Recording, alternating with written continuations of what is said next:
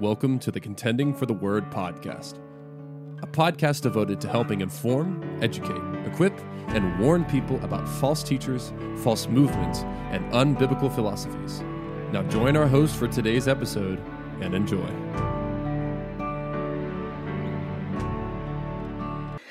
Well, hello, everyone. Thank you for joining us today on Contending for the Word. Today's topic is going to be a bit interesting. Dave Jenkins and I have been doing a lot of research on this the past few weeks, and I personally actually attended the showing of this film that we are going to be reviewing today, so that I could do it in fairness and objectivity. And I shared the notes with Dave, and also I did an audio recording of it, so that way we could fairly assess things. And we've listened to several videos prior to the release and then after that were from some of these individuals. So we wanted to evaluate the film today called the Domino Revival, and to express some things that were stated, to offer some consideration and critique, even some pushback on some things, and to offer some thoughts as to what revival looks like biblically, what the concerns are surrounding this film. I know some people may get upset, or they may be a bit bothered by the fact that we're approaching this and saying, well, are you against revival? Are you against people coming to saving faith in Christ? And I think I can safely say that for Dave and I both, that we are not against people coming to saving faith in Christ. We do acknowledge that the Bible talks about not the word revival, but it shows what revival looks like as far as God's people and their response to God. And so we wanted to talk about this topic today, knowing that it's going to be probably pushing some buttons for people, but we want to come at this with graciousness. We want to come at this with charity, and we also want to come at it with presenting the truth firmly, but yet in love. So, Dave, as always, I'm so glad to be part of Contending for the Word and to be helping others that are watching as we do this. So, with that, I guess we'll go ahead and get started. Yeah, and just one thought there, and it's always a privilege to have you and Doreen and the other people that we're going to have join soon with Contending for the Word. So, I echo what you just said, and really the heart of this episode is a couplefold. One, it's a concern to speak to those that are in deliverance ministry, to speak to now leaders of the movement, because they're paying attention. Believe it or not, and more on that on another time, but also to speak to those who are Christians and maybe they have questions about it. So we want to aim to equip you and help you and help you to stand fast on the word alone. So I'll toss it back to Dawn, and we'll continue on. So this film, The Domino Revival, was released last month on October 24th on a Tuesday evening. And it is set to air again on November 13th of this year. And we're going to talk a little bit about that as we go. But this is supposed to be a documentary, and it's featuring quite a few people in it. There's people I was not familiar with, but there are people that I was familiar with. So there are people in it such as Mike Signorelli, who is the director of the film, The Domino Revival. He's the one that actually coined that phrase or that term and creating the Domino Revival, as he talks about in the film. He also has featured Isaiah Saldivar, Alexander Pagani, Greg Locke. He has Ryan Lestrange. He has Jenny Weaver. He has Vlad Savchuk. So there's numerous people that are featured within this film, and a lot of it, most of it, I would say, a good chunk of it, was featuring and talking about themselves and talking about their growth into ministry and their platforms on social media and their followings and the things that they were doing and what revival was and what it looked like, and miracle signs and wonders and deliverance and people persecuting them, and there's different elements that they talked about. There's some elements I would agree with, such as the concerns surrounding people that are dealing with depression, anxiety, suicide, matters like that. There are some things that we probably would agree with as far as social issues and cultural issues that we would have concerns about. The concern I have personally surrounding this film, and I told Dave this, that there's a call for revival And I think this matters to talk about. And the reason being is because of who is in this film. And I think that you watching need to be aware of what's going on here, because there's a call for unity. There's a call for unity among denominations, even though at the same time they'll say denominationalism is dead. Signorelli said that the other night in Times Square. I watched that video. We've both watched hours upon hours of these videos to prepare for this. What you need to be aware of is what this unity looks like. And so the unity in this film is centered around individuals that believe themselves to be apostles and prophets. Jeremiah Johnson is another one. He is acknowledged as a prophet. Ryan and Jenny both acknowledge themselves. Alexander Pagani acknowledges himself as an apostle. And when I say apostle, I do not mean church planter. These are things that I would affiliate with the New Apostolic Reformation because of the belief that apostles are affirmed as having governmental authority within the church, that they're needed today and they're being restored, as well as prophets. So I think that you need to be aware of that, because I personally can't unite around something like that. I came out of that movement, and I cannot join arms with someone that's saying such things and wanting to take down the mountains of influence or to take the entertainment mountain. That's part of the 7 Mountain Mandate. They mention that at some point in their conversations outside the film. So with that, we wanted to play the trailer and to help you to see what they show this is about. And again, just remember as we're going along that we're expressing these concerns because of the undertone of the New Apostolic Reformation, though they would not claim to be part of that. There's still that undertone that you're aligning and coming in agreement with those that believe to be apostles and prophets with governmental authority within the church. So let's go ahead, if you're okay, Dave, and let's go ahead and play the trailer, and then we'll go from there and talk about some of the things that were said by Mike Signorelli and others during, before this film, the making of it, and then after.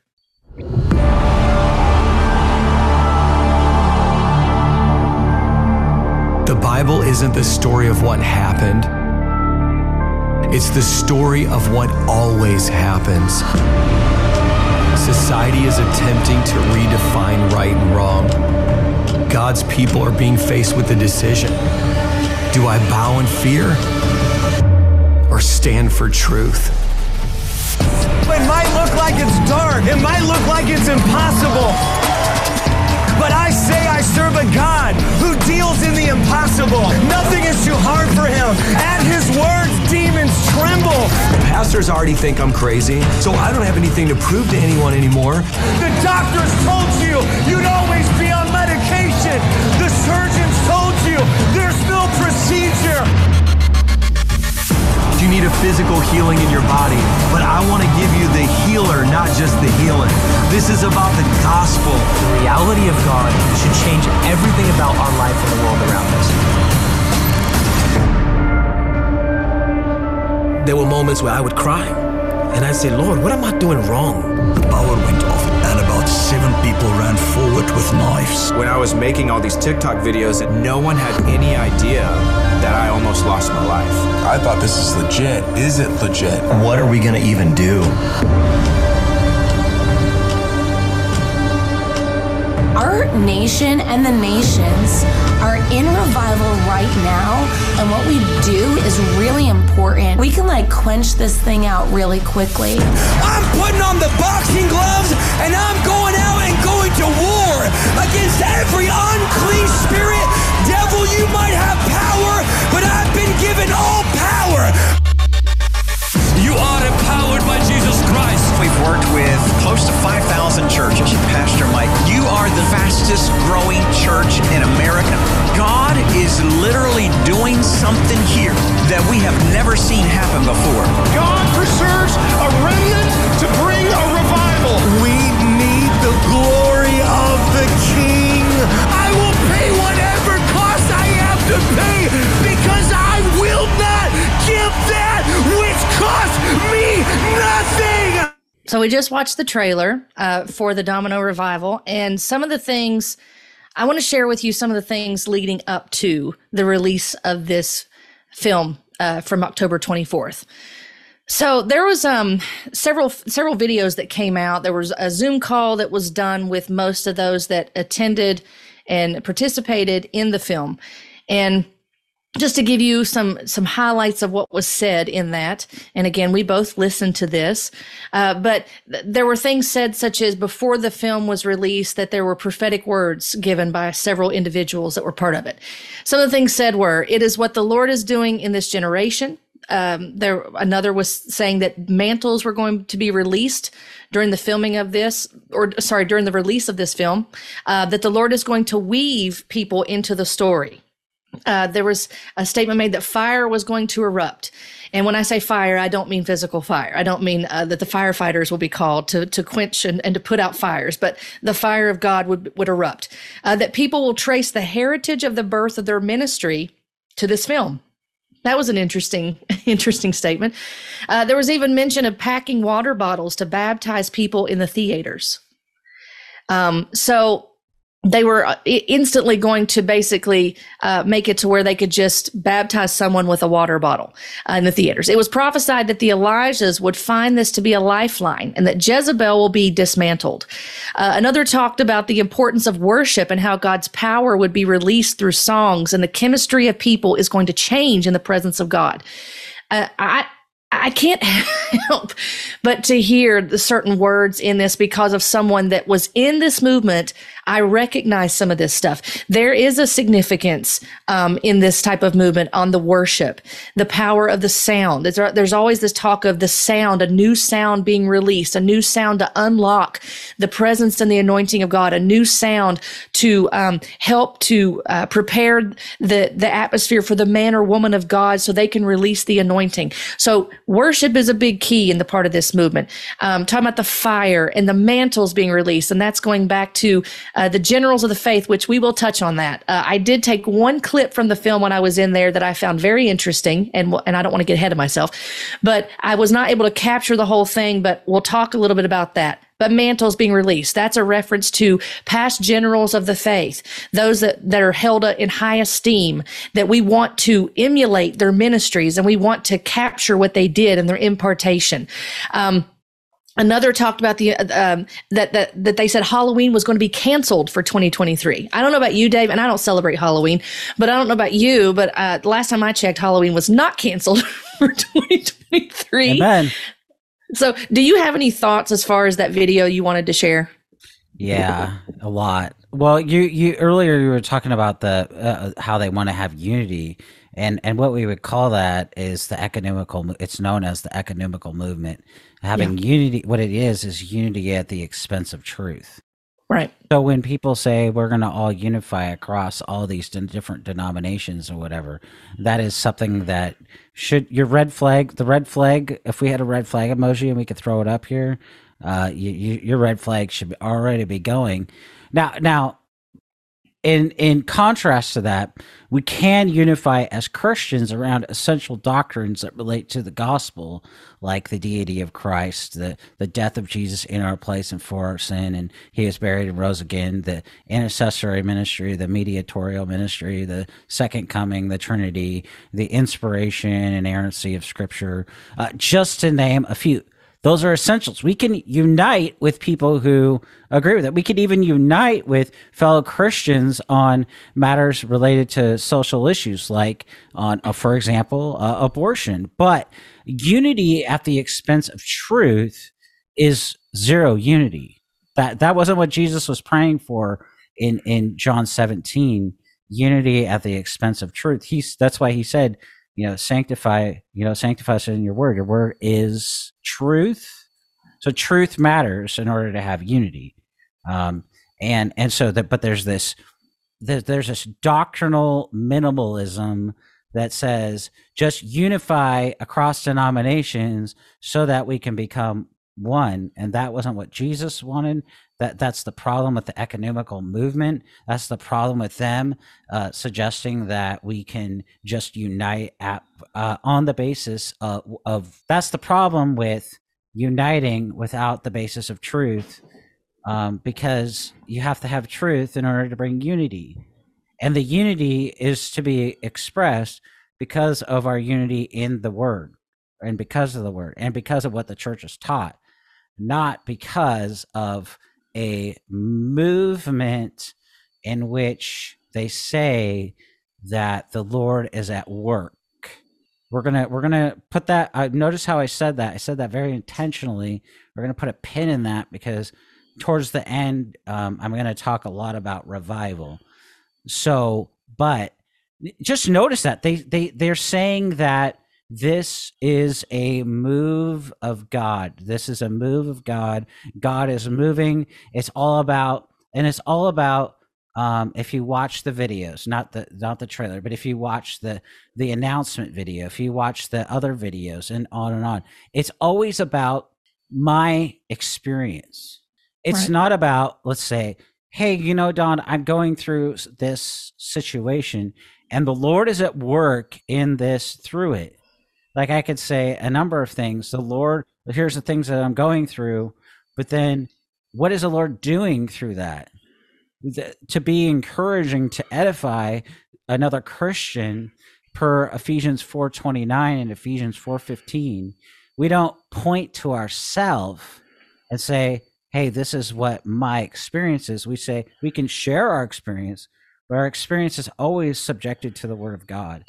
And so I can say the Lord is at work. I can share the situation, and I can share that the Lord is at work. He's using this suffering in my life in a profound way to help me to grow to be more like Christ.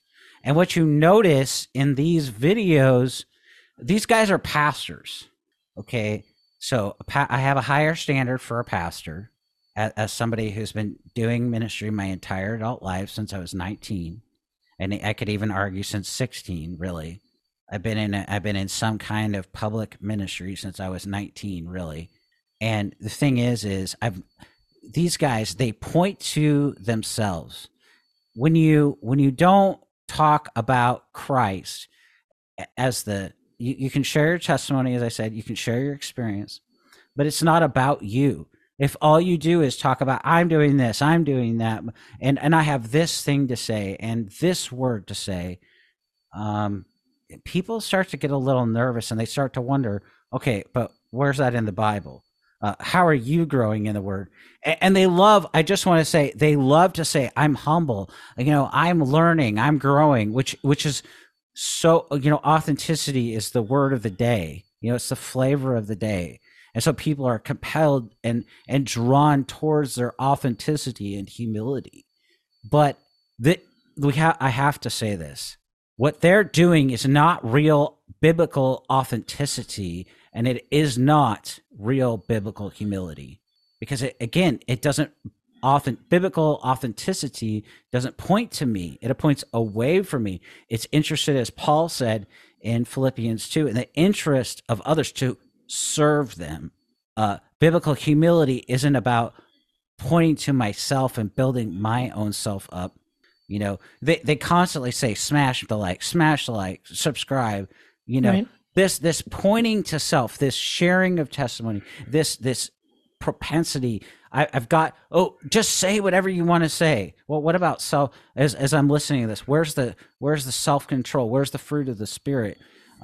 There's so many red flags, and we're only getting started. But those are some things, as if you go and you watch the videos related to this, just start asking yourself. I'm not suggesting you do, but if you do, ask yourself as you watch that. Notice how they talk.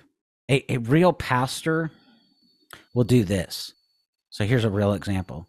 What a real godly pastor, a mature pastor will do is what they'll do is they'll say, hey, I've got this, if they share it all in a sermon. I'll use a sermon. Okay. They'll preach the word and then say I was preaching on contentment. I've struggled with contentment in my life. And the Lord has helped me in this way and through this situation, to not just say that, but to help the audience to understand that this person before them, their shepherd in this sermon, is trying to help them understand, hey, he understands my struggle. He understands what I've gone through. And that's the opposite of what these guys are doing.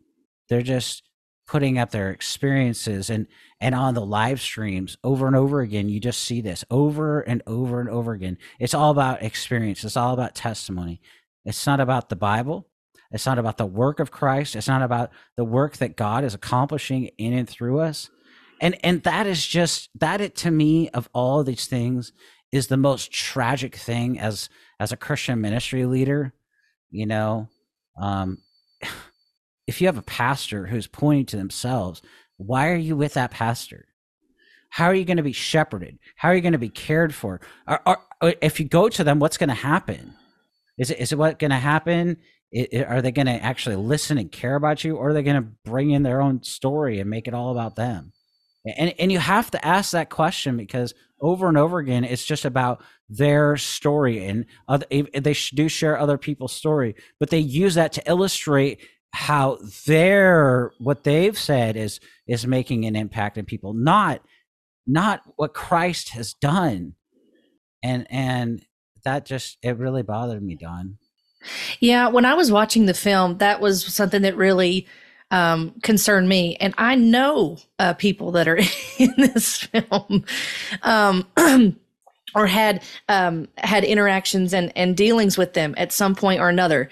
And so listening to the experiences, as much as I appreciate hearing someone's testimony, and I've had people reach out to me when I've shared my testimony, that's great. We can encourage one another, as you said.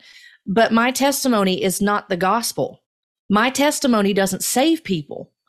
If my testimony, in essence, my testimony should ultimately be the gospel. I mean, I can tell about what God's done in my life, but if I leave someone and I don't share the gospel with them, then all I've done is tell them about myself. I haven't led them to the direction of saying, no, this is my Savior. This is why I can share this testimony. It has to go back to the gospel. And the other thing too, when I was watching this film, one of the things I wanted to take note of was, how was the gospel presented? And we're going to get to that too.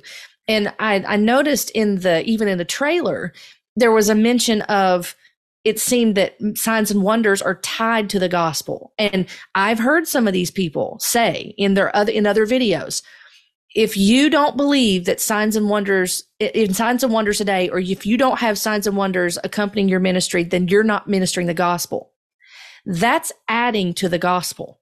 Signs and wonders are not required in order for you to preach Christ and him crucified.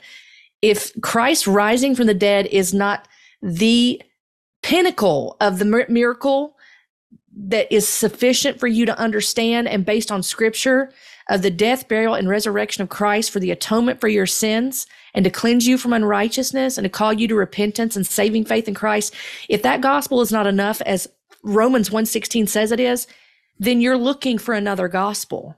You're looking for something more. And that's a huge warning in scripture. We are not to do that. So I wanted to mention that. And I know that there was another video that we watched following the film. So the film was released October 24th. The following day, Mike Signorelli released a video, and he released one prior to that too, 2 weeks, I think, before the video was aired. Again, we watched, I'm just reiterating this because people are going to get upset and say, well, how can you judge this if you've never seen it? I personally went and saw the film.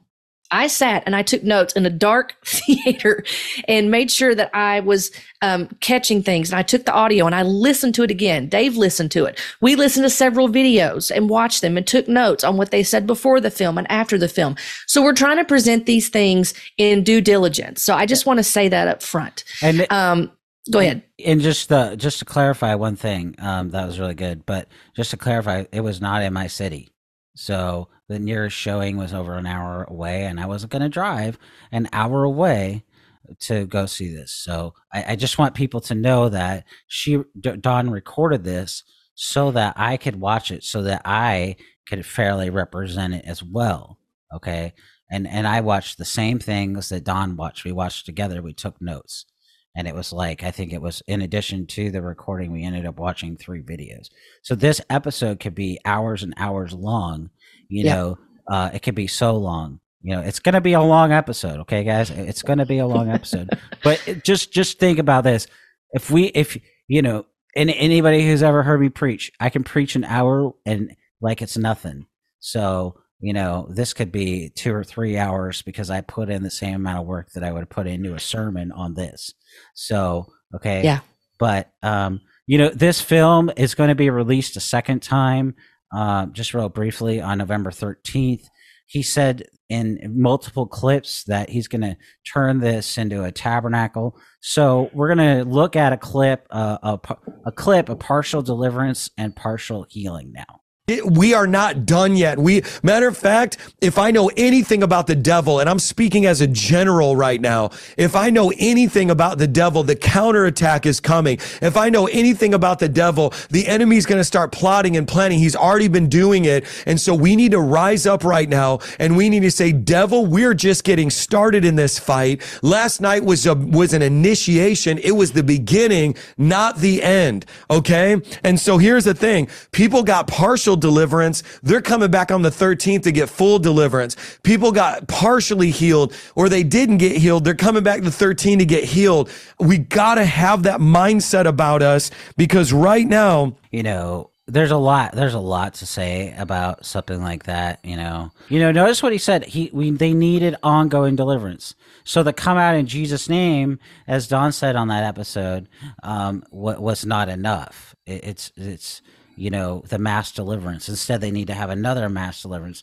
and they now want to have this movie to spark a revival, which we've already said we're going to talk about that later. But the thing is notice that you need ongoing deliverance because even the first time that you would have watched it wasn't enough. So you need to come back, he said, his own words, by the way, fairly representing him, so that you can get deliverance. Okay, so question. Mike is a pastor, right? Pastors are commanded in Acts 20 to preach the whole counsel of God. In Timothy, Timothy instructs Paul to preach the word. He is a pastor. A pastor is to be biblically qualified according to 1 Timothy 3 and Titus 1. Both places tell us that they are to teach what? They're to be able to teach. Okay, so we're clear. Now, he claims that he is a gospel minister.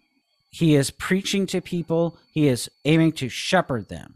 But the thing is if you say that they need ongoing deliverance, they need a movie, then why would anybody come to your church service, Mike? Why would anybody come to your service when they could go to a movie? So you're discouraging people from the primary place of ministry, which is in the local church, not in a movie theater. And you're suggesting that theaters can be turned into tabernacles, and this will happen all over the country. And even later, he talks about at the end of this movie how people are going to come and experience salvation and all this through his presentation of the gospel. More on that later, but it's just shocking that, to me, as somebody who's been a Christian since they were 5, it's shocking to me that somebody who's been in ministry in some way, in a very public way, since I was 19, that a supposed gospel minister would ever say to people on a YouTube video that go to a movie and you're not already going to be delivered because you went to this movie. Big problem with that, big red flag with that. But then you're going to get delivered again because you didn't already get delivered.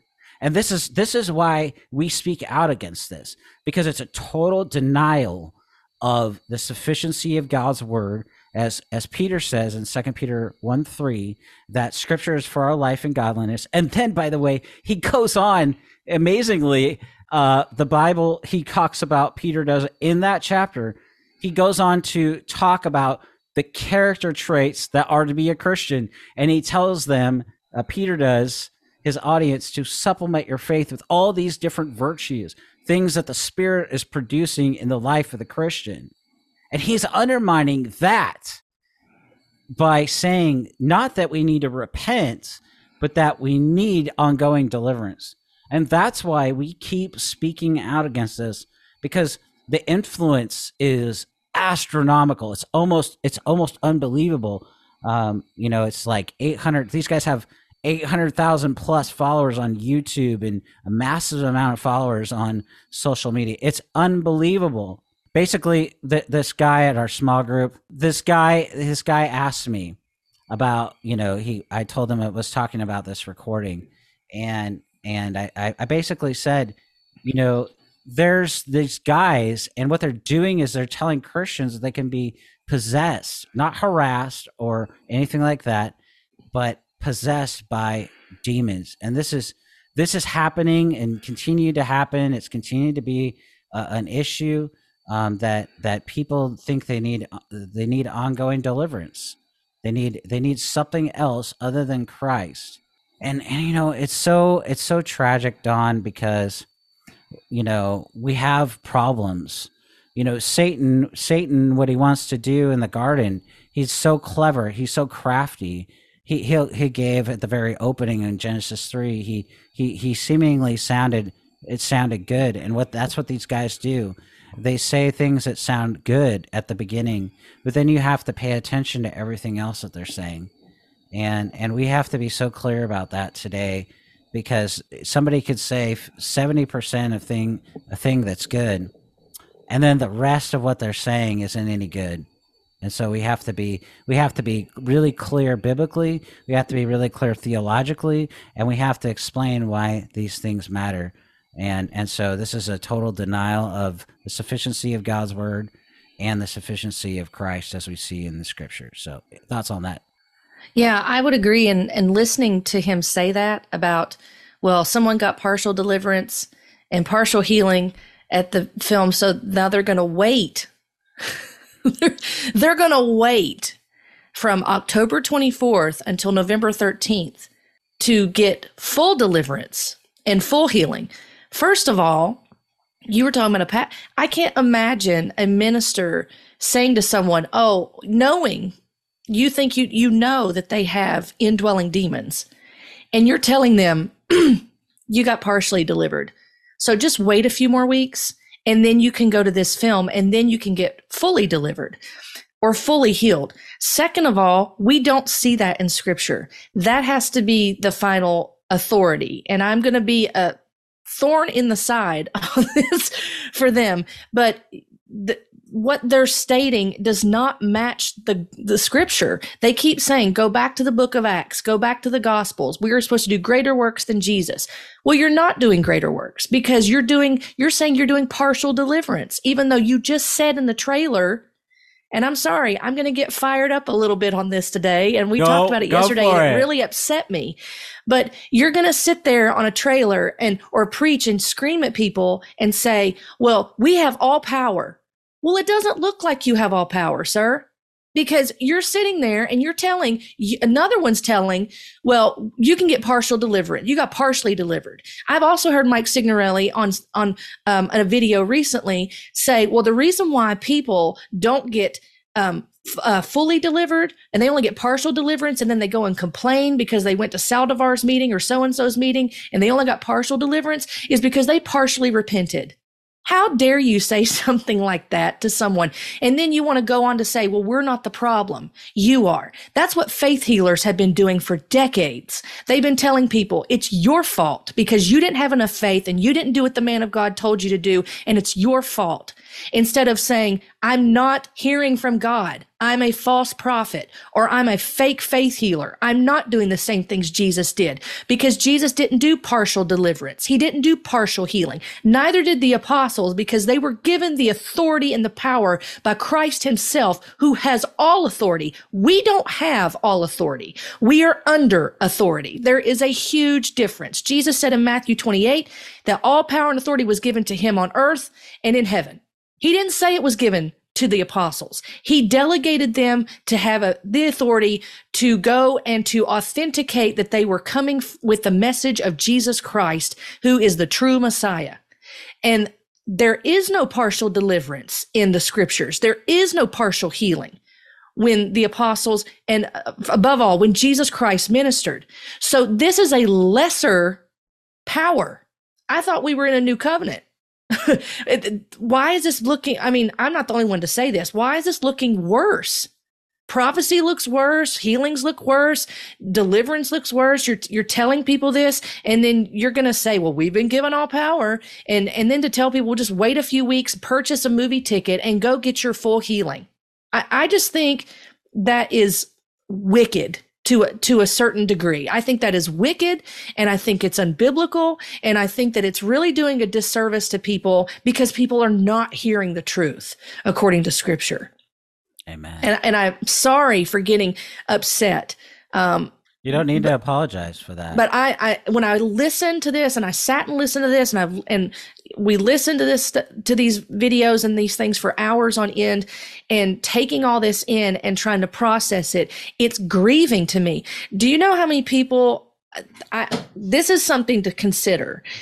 How many people sat in those movie theaters? Let me just say this. The movie theater I was in was small, and it was not even close to being full.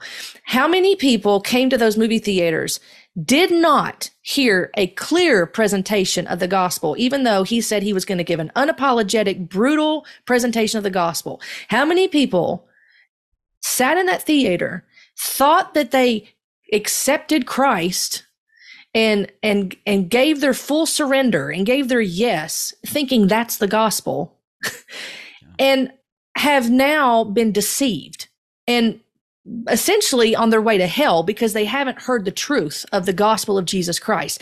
That is grieving to think about. So I just wanted to say that because that's something I would like for those that would watch this that may be in opposition to consider. Is what they're doing really lining up with Scripture? Is what they're doing really greater works than Jesus did? Or is that what John 14:12 even means? Those are things you need to think about. You really need to think about that, and to consider. Just because you felt something, even if you went to the theater, if you felt something in the theater, or you had some manifestation, or you had an experience, your experience is not the final authority. Scripture is the final authority. The Word of God is sufficient for you to understand the truth. Yeah, it doesn't tell you how to bake a cake, and it doesn't tell you to find your spouse, and it's not going to give you all the little answers to life, but it is going to guide you in your life to tell you how to conduct yourself, the ways to walk, how to please God, how to avoid temptation, to be led by the Spirit. It's going to tell you everything you need. It is sufficient for that. And with that, I will get into the clips as we talk about with the movie. Now, just to give you, I'm going to summarize a lot of what was stated in this film. And so it opens with a monologue of darkness versus evil. Mike Signorelli starts, and it was a monologue, and it's showing different clips of him in New York looking out on the water in a certain area in New York. And so he's talking about the darkness increasing. We would agree on that. The darkness is increasing. Evil is intensifying. The days seem to be getting darker, but there is hope because of Christ, because the light outshines the darkness because of Christ. But what I did notice is that there was a dichotomy made, I guess, if you will, that he talked about the darkness and the evil was rising, but then he said, but a remnant is rising. So where is God in that? Is my question. And I'm sure that he would acknowledge God in that, but it just seemed that there was this the antithesis was darkness and evil and the remnant. I just noticed that. That's a small observation. So everybody that's in this, they each share their stories. That's the gist of this documentary. It's them sharing their stories.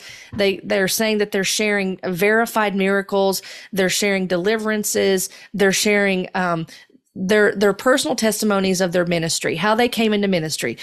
So some of the ones that share: Mike Signorelli, Vlad Savchuk, Isaiah Saldivar, Jenny Weaver, Greg Locke, Ryan Lestrange, Alexander Pagani, Jeremiah Johnson. Those are some of the names that many people will know. There were several other people in there. I know Mark Driscoll was mentioned in there as well. Several other people I was not familiar with. There was a couple, the Greens, I think that they were affiliated with the Huntington Beach Revival in 2020. So a lot of these people are sharing their personal experiences, their own ministry, how their influence grew. They talk a lot about numbers in this film, about how their influence grew and their platforms grew, and their videos that went viral and their TikToks that went viral. They talk about, they're stating that people are giving their lives to Jesus through their viral videos during the pandemic and through their ministries, and claiming revivals are taking place. Signorelli shares about how he was reading through the Bible at age 14, looking for answers, and he came to Acts 2 with Peter. So this is one of the examples that I want to share with you. This was early on in the film. And he wonders why God would use Peter. So, and he's shared this in other interviews too. I've heard him say this on at least 2 other occasions outside this film. He's probably said it more than that, but at least 2 other occasions I heard videos, him talking about this testimony. And it's the same thing. He's sitting on his bed looking for answers in the Bible. He had been reading the Bible. This was the 4th time of him reading it through. And he begins to understand when he comes to Acts 2 about Peter, wondering why would God use Peter? He begins to understand how God uses the foolish things of the world to confound the wise. And it's in this moment that he says he understands the gospel. Now, I don't understand what he means by that. And I don't want to draw conclusions from that, but I don't understand what he means by the gospel when he says, I understood, it seemed like that he said, I understood that God would use the foolish things of the world to confound the wise by using Peter. And then he prays to God to use him as he did Peter. So he mentions the word gospel. The word gospel is mentioned several times in the film, but I did not hear a clear presentation of it. I had Dave double check me because I didn't want to misrepresent someone. I did not hear a clear presentation of the gospel. I heard the word gospel, but not a clear presentation. He said he was baptized in the Holy Spirit, and he had a personal Pentecost in his bedroom at age 14. There was a question that I had when I'm listening to this. So that's an example of their testimonies. The question I had is, Dave brought up about the movie Come Out in Jesus' Name that came out this year. And my question was, did the same people come for deliverance that went to that film?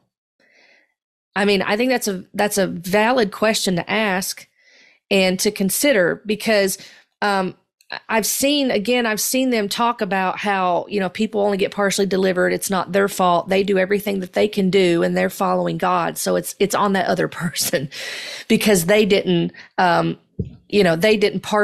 only partially repented. And it may be because they're hearing a partial gospel. I mean, that may be something to consider too. Because we don't see that in scripture as far as someone that partially got saved or partially repented. We just don't see that. Either people repented and that had broken in contrition before God, and they had a transformation that only God could do of turning their heart of stone to a heart of flesh and transforming them for his glory, or they disobeyed God and did their own thing. So that's a question I have. I just have a real issue with saying things like that. I've also seen videos. I find it ironic and sad that for all their talk of authority and power that they have over demons, for all their talk that they have over authority over demons, we're seeing these the people, the demon slayers, go into each other's churches and cast demons out of their own congregations. And this is happening over and over and over again. And I just want to say this with love. If you're listening and you're part of one of these congregations, you need to pay attention to that. There's not freedom in that. There's no freedom when you continue as a born again believer to say, I can still have demons that enter me because of things that I do. What Christ did is sufficient to deliver you. He is the deliverer. And that's what salvation is deliverance. Does that mean that you're not going to sin? No, it doesn't. That's where sanctification comes in, and you understanding what progressive sanctification is. There's positional sanctification, which is justification. And that is one point in time when Christ delivers you from the penalty of sin. And then progressive sanctification is where you realize you are delivered from the power of sin because of Christ. And it is a daily walk. It is a daily dying to your flesh. It's a daily death to dying to realizing that God will provide the way out of escape when you are tempted, that you are going to sin. And it's not a demon that's causing you to do it. There's 3 enemies we face in this world: the world, the flesh, and the devil. Scripture talks about this. Ephesians 2 talks about it. Ephesians 2 and 3. The world, the flesh, and the devil. Not everything is a demon. But you need to understand that, and you need to acknowledge, why am I in a church that they're saying that they're deliverance ministers and they're demon slayers, but the congregation continues to need deliverance done? I mean, Dave's seen it on these videos. I've seen it. It's you can't ignore it. So that needs to be addressed. There is a discussion of the demonic in this film. They touch on different areas. A statement is made that you can be a Christian and still be in chains. So, and people are bringing things to the altar. They're encouraged to bring things to the altar. They're encouraged to do something to show that they've repented enough, I guess. So with that, there was a clip we wanted to play. This was something that Signorelli posted on his YouTube channel a couple weeks before the film was released. And we wanted to share this clip with you and offer some thoughts on it. In addition to the world we see, there's a world we don't see. There is a world in which there are spiritual forces at work, God and angels, Satan and demons, and that they are at work in our world. The world we live in is impacted by forces that are invisible but powerful. We see right now, obviously, darkness everywhere. Agendas trying to get into our children, into our kids. The After School Sane Club met for the first time here at Holmes Elementary. The after school program is popping up around the nation. They are seeking to bring about division, anger, depression, suicide. Nearly 1 out of every 3 American adults reported having symptoms of anxiety or depression this summer. And if you just lay that storyline over our world, it's the only thing that really makes sense. Sin is an illegitimate attempt to meet a legitimate need. And so when I look at culture, I see culture trying to meet legitimate needs, the need to be loved, the need to be accepted. I see them meeting those needs illegitimately through sex, through drugs. And so my diagnosis of our culture today is they're on the pursuit to be loved, to be known, but they're going through the wrong channels. That evolutionary myth that we're good and getting better, and with technology, education, and progress, things will improve, has proven to be completely the opposite of reality. If anything, we're bad and getting worse, and all of the technological progress doesn't lead to moral and mental progress. The rates of suicide, self-harm, anxiety, and depression are up among adolescents. If you look at the world in which we live and you just ask the question, is there an enemy? And if so, what is he doing? Then you unlock this new reality of explaining what's going on in the seen realm, really begins in the unseen realm, and then impacts and affects where we live. The scripture makes it very clear that when darkness covers the earth in Isaiah 60, that the glory of the Lord shall arise. So it is a setup more than what it is a downpour. And the church is maybe looking at it a fearsome way, but for the glory of the Lord to come in, it requires darkness. God requires darkness to bring forth light. And so as you read the Bible, you hear about demons and spirits and powers and principalities, and some of them have names like Baal and Ashtra and Chemosh. And as you study them in the Bible, you realize that the things that they were encouraging and doing in ancient days are things that are happening in present days. New days, but old demons. When you hear the taunts of Goliath, you will see a David emerge. When there is a global famine, there will be a Joseph that had been going through a process and God was getting ready to debut him.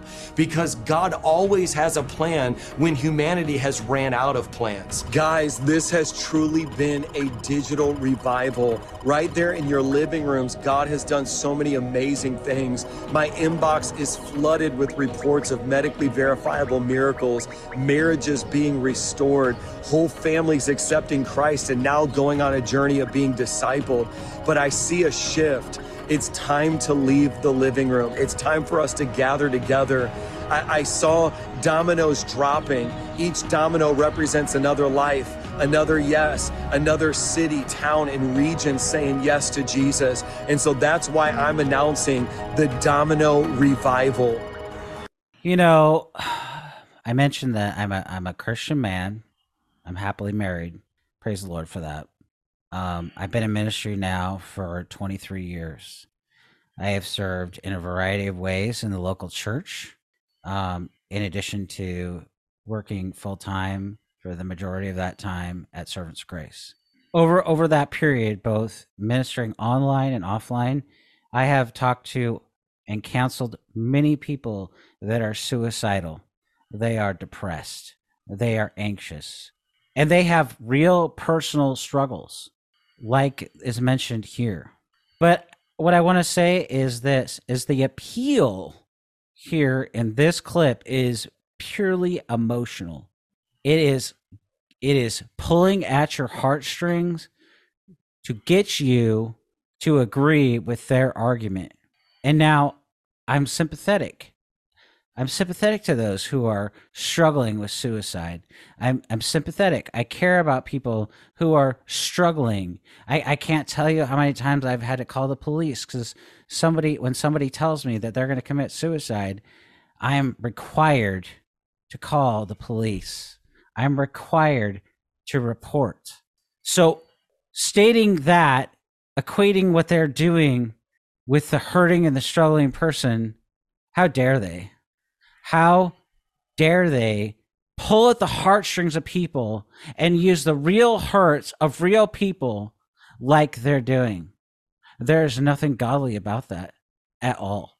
That the people that are suffering from suicide, and our teens are, and adults are, because you know what? Life is really hard. You know, it really is.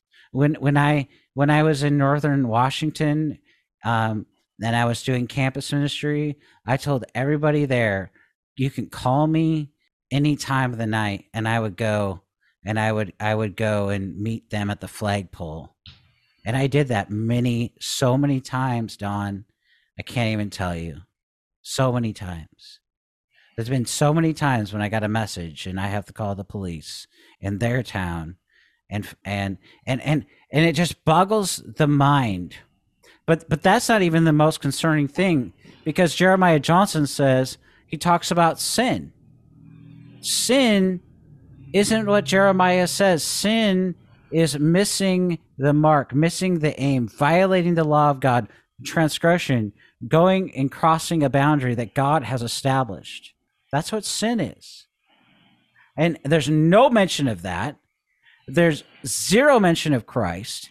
There's the mention by Driscoll of old demon, new days, which sounds good. Is it true? Is there an old demon for a new day? Where is that in the Bible? This is all called equivocation. It's called equivocation. It's called let's make an appeal based on some semblance of truth to people, and then they'll be emotionally drawn, like I talked about earlier, through their authenticity, through their humility. And that's all this is about. It's all about my testimony, my story, my thinking, what I think, is superimposing my meaning over the passage. You know, it can be very convincing for people who are biblically illiterate.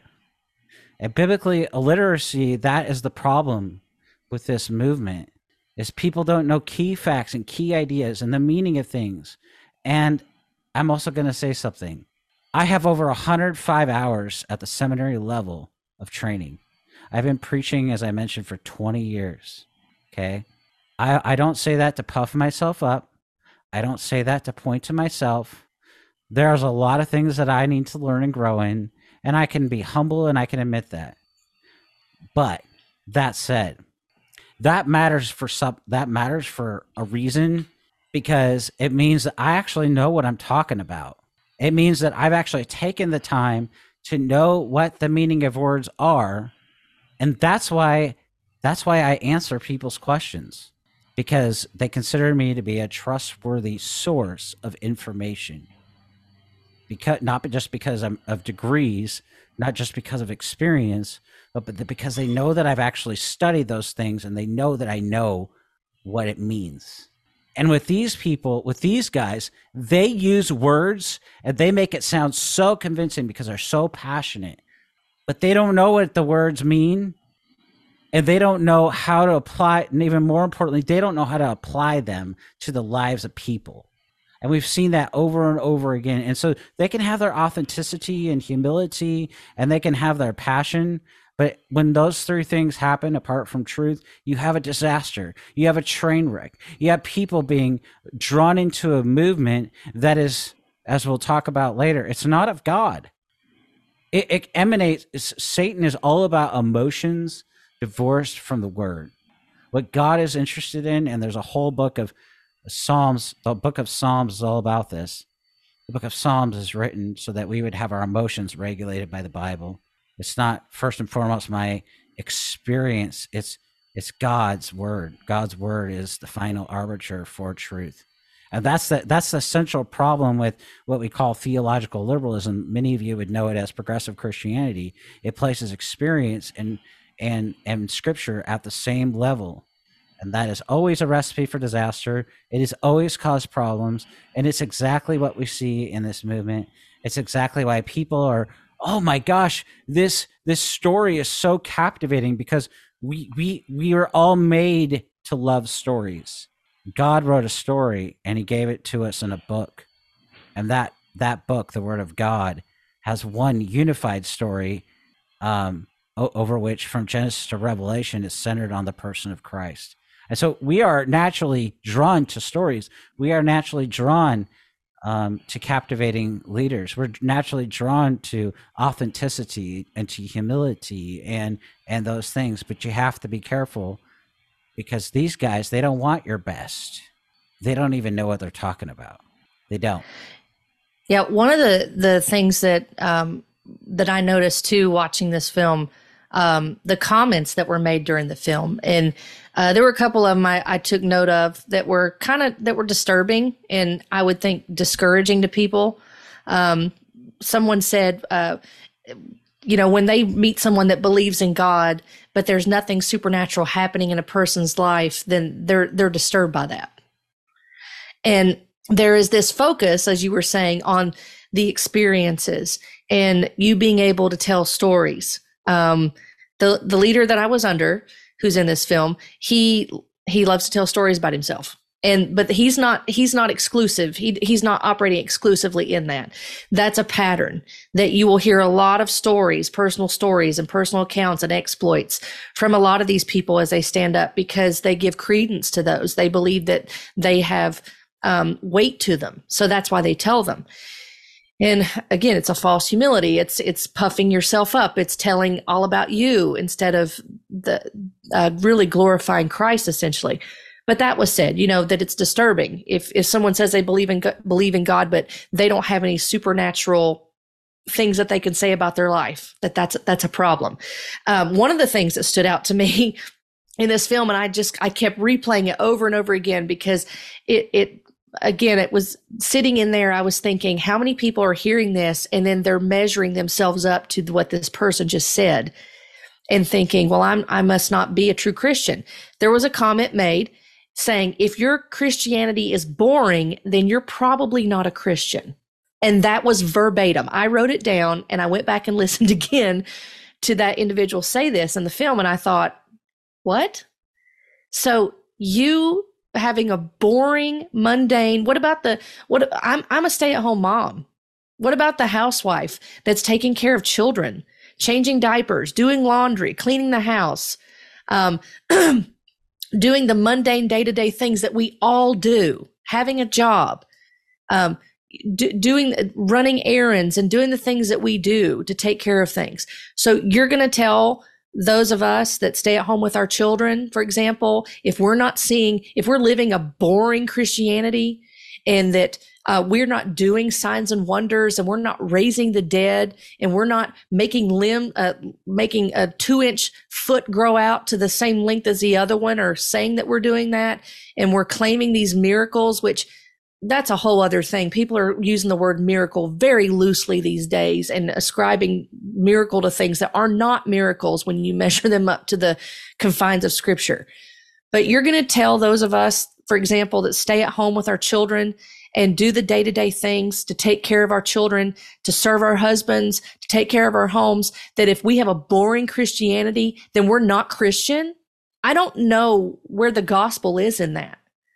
That to me is demeaning, it's berating, and frankly, it's unbiblical, because I'm not measured by the amount of supernatural manifestations that I can attest to.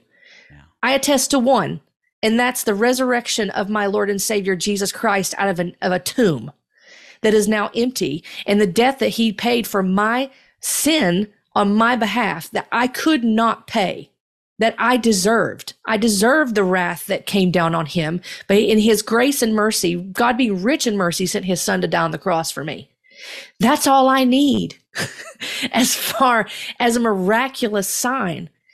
And so I find that very disparaging, not only to that example, but then just in general. There are people that are sitting in those theaters and they're hearing that and they're thinking, well, I'm not going out and I'm not praying enough for people. I'm not sharing the gospel that they're saying is the gospel with other people. I'm not laying hands on people enough. Listen, I lived in that world for years, nearly 2 decades of my life. I lived in that. And I was one of those people. I laid hands on people in Home Depot. I laid hands on people in Walmart. I did things. I went out. I was doing all the things. And it ended up being a huge hamster wheel that I was on. And I didn't even realize it, that I was on a massive hamster wheel and doing all these things and wearing out. And I can't even tell you the number of women that I've talked to come out of this, Dave, and the same thing that they've said to me. Same thing, that I didn't realize I was exhausted doing all this spiritual warfare. And they spent a lot of time talking about the demonic in this film. And I acknowledge a demonic exists and Satan exists. We both acknowledge that. But again, very little Christ, no Christ crucified on the cross, very little of that. That was mentioned, I'll be fair. But no clear presentation of the gospel. But yes, let's talk about Molech, and let's talk about Ashtoreth, and let's talk about all these other demons, and not address sin, is what you said, in the clear biblical sense. Let's not really go on and talk about what Scripture has to say about the gospel. When you have statements like that are made, it places burdens on people to do these things, or they're really not Christian. And that's what they're gauging their life by, what they do instead of what Christ has done.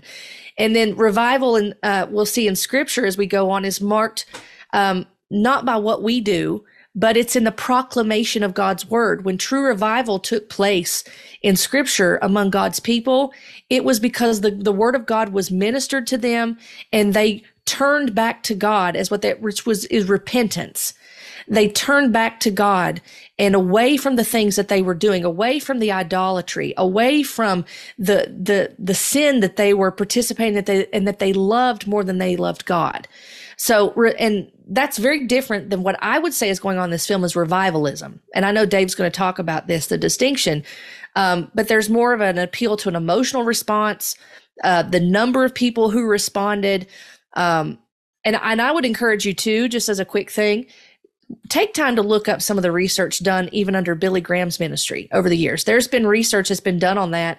And they even showed that of the 100% of people that go forth, I think it was 2 to 3% actually were found to continue on to be professing Christians and to be in churches. So even the decisional repentance, which was the altar call phenomenon, which was started under Charles Finney, not that God can't meet someone at an altar call. I won't say that because God is sovereign. But to make a decision for Christ, it's really, again, not presenting the gospel and showing the power of God unto salvation. Yeah. They share testimonies of healings, and I believe God heals. I believe God does miracles according to his will. What I would just say is, again, what is really the biblical definition of a miracle? And are these really healings that are taking place, or is there a psychosomatic thing going on? Is there different things that could be taking place? Are there true healings that are going on? There's different things to consider with that. The last thing I wanted to say about this film is that they talk about the generals of the faith. And this is where I was able to get a shot on my video on my phone. And just to say before we play it real quick, Signorelli says, before this is played, that Christ paid a price. He says, Christ paid the ultimate price. And I'm using his words. He said, Christ paid the ultimate price, but it is the people who pay the price and show others that it is possible. They find a way by retracing ancient paths. And then they go on to a little bit later to play this clip, and they're identifying certain people in the film with past generals of the faith.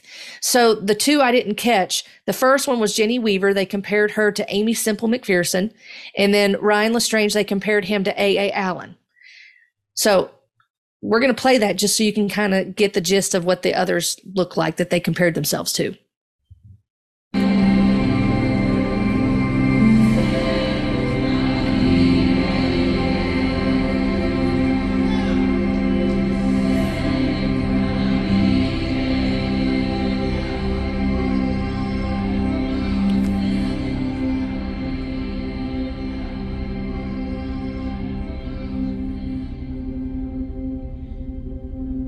Revival is when the world is impacted by the knowledge of the glory of God. So when you hear about the generals of faith, and many of us heard that have been a part of this movement, or maybe if you're watching and you're still a part of it, there's always a big focus on the generals of faith and propping them up. And I have great respect for people that have ministered the gospel in the truth according to the word of God. But I don't want to emulate those people, and I don't want to put them on a pedestal, because at the end of the day, they're fallible people just like I am. And if you take time to look at these generals of the faith, and Signorelli views himself as a general. You heard an earlier clip. He says as a general in this thing. Many of these people that I had to learn about,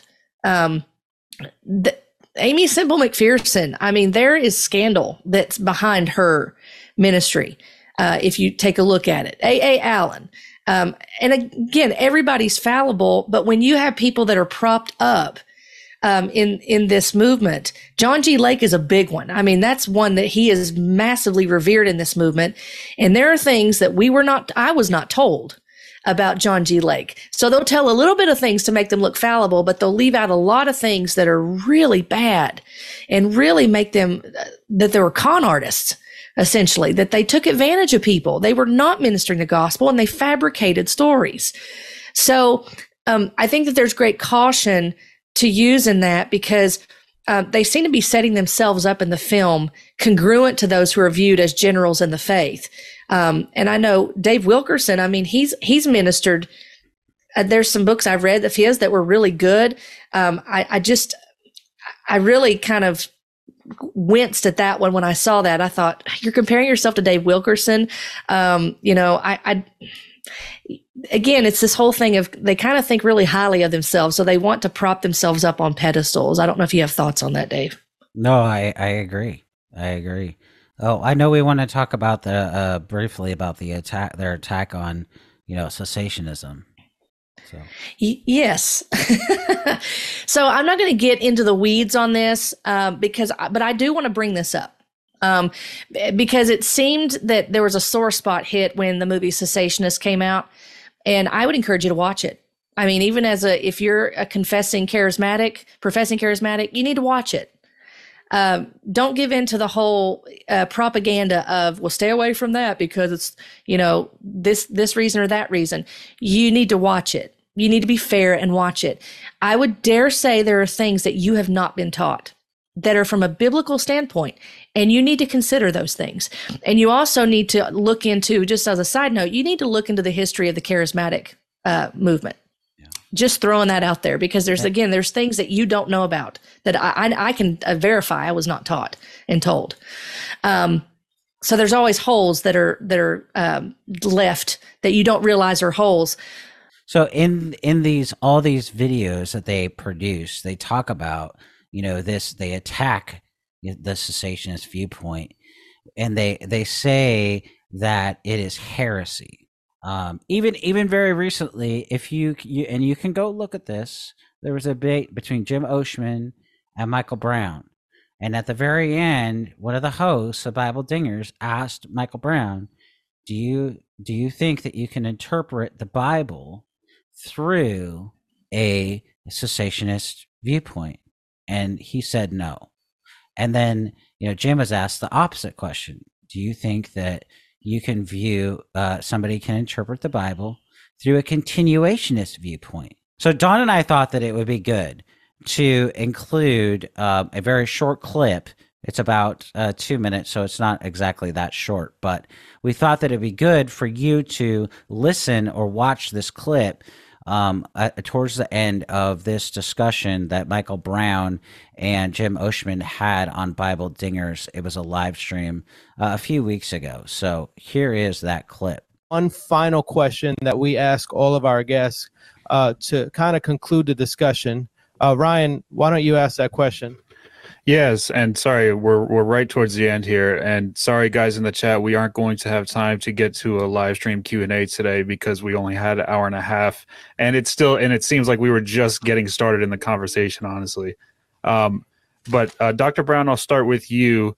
Would you say that the cessationist interpretation of the Bible is a possibility? No. Okay. And Pastor Osmond, I'll go to you next. Would you say that a continuationist interpretation of the Bible is a possibility? I would say the answer to both of those questions depends on your hermeneutical presuppositions. If I approach the scriptures with the same hermeneutical presuppositions as Michael does, I would say yes, it is a possibility. And if Michael approached the scriptures with the same hermeneutical presuppositions that I did, then he would have to confess that cessationism is a possibility. The difference between us comes back to the way we approach the various presuppositions that we bring to the passage when we're looking at it. Because we're not disagreeing over the nature of the passages or the authority of the passages or really who wrote them or the context. We're really looking at the passages from two different perspectives with different presuppositions. And I think Michael would probably agree with 99% of what I just said. Is that true, Dr. Brown? Would you? Well, the question is, do I draw my hermeneutical presuppositions from the word or do I impose them on the word? That's what I would say. If again, my simple answer is, if you lock somebody in a room with the Bible, they could read it perfectly in Hebrew, Aramaic, and Greek, and they read it 100 times over for 10 years, they would not come out as a cessationist. So that was a clip that illustrates what I'm about to say here. So here's the rest of our episode and our conversation now with Don.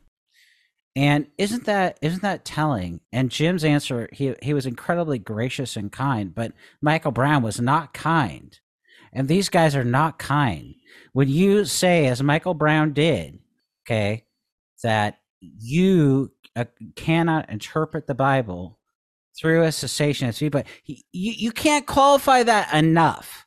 He will undoubtedly come out in later days and try to explain what he meant by that. But the statement stands. What you're suggesting to people and what they're hearing is that you can't even be a Christian and read the Bible if you're a cessationist. But the thing is okay, so let's go there for just a minute, okay? I'm just going to go there for just a minute. We're going to move on. But cessationists don't minimize the power of God. That would mean that we don't believe the Bible, okay? It would. We're not minimizing the power of God. Here's the other problem historically. Okay, John Calvin is called the theologian of the Holy Spirit. John Owen is the prince of the Puritans. That's it. That's his title. That's what he's considered. That's a historical fact. Both men wrote extensively on the Holy Spirit, especially Calvin. He wrote multiple volumes of his works are on the Holy Spirit. Okay, I wish I had brought them. I could show you. I have them. Okay, but the thing is to suggest that somebody like Calvin and Owen can't interpret the Bible when guess what Calvin did in Calvin's case when Calvin was preaching when he would preach from the New Testament, he's preaching directly from the Koine Greek, which if you don't know, that's the language the kind of Greek that is used in the New Testament. When he's preaching from when he's preaching from the Old Testament, he's preached directly from the Hebrew without notes, by the way. I mean, give me a break. Can your pastor do that? Are these guys doing that? And yet the audacity to say that somebody that produced a massive amount of solid, sound theology like Owen, the Prince of the Puritans, is a heretic then? Oh, come on, give me a break. First off, like I said earlier, you don't even know what the term heresy means. Heresy means, okay, error means, to be clear, error means that you've deviated from what the Bible says. Okay, and there's something to say, a lot to say in Scripture about that. Scripture has a lot to say about that. That's why it tells us in 2 Timothy 2:15 to rightly handle the word of God. Heresy is not only going outside the bounds of the Bible, it's going outside of what the church has taught. That's why we have the guardrails of the Apostles' Creed and Nicaea and Chalcedon. These men weren't trying to replace or supplant the Bible. They were trying to be faithful and respond to heresies that were going against what Scripture taught. Okay, and that's also why we have confessions today, like the London Baptist 1689 and the Westminster Confession of Faith. These are just summaries of what Scripture teaches about a variety of topics. But to say that being a cessationist it means that you're a heretic, then you're saying that that person that is a cessationist isn't a Christian, and your viewpoint is the only way to be a Christian. Or in Michael Brown's words, if you can't read the Bible through a cessationist lens, then you can't be a Christian. Because one of the marks of that you have the Spirit is that you have a hunger and a thirst for righteousness. And not to mention that, if you can't interpret the Bible through a cessationist lens, then guess what? The Holy Spirit isn't going to be able to convict you of your own sin and help you to grow in the fruits of the Spirit and in sanctification. You're not going to be able to hear you're not going to be convicted when your pastor's preaching because you don't have the Spirit. And the pastor is trying to help you. By the way, Ephesians 4:15 or Ephesians 4:12, excuse me, is telling us that God gave us pastors and teachers who are supposed to help us to rightly interpret the Bible. But if you can't read it through a cessationist lens, then you can't even be a Christian. So you're saying that churches and pastors who believe in this are not Christian at all. That's where the argument goes. And I undoubtedly know, having listened to many times with Michael Brown and all these guys, they undoubtedly would push back on everything I just said and said that I was uncharitable. But the truth is, what he said, what Michael Brown said in that discussion with Jim Oshman was it was so outrageous. And I'm trying to keep myself calm here, because that really bothered me. I know people on both sides of the issue. I have friends on both sides of that issue. You guys that are not hyper charismatic, but they're more towards the middle.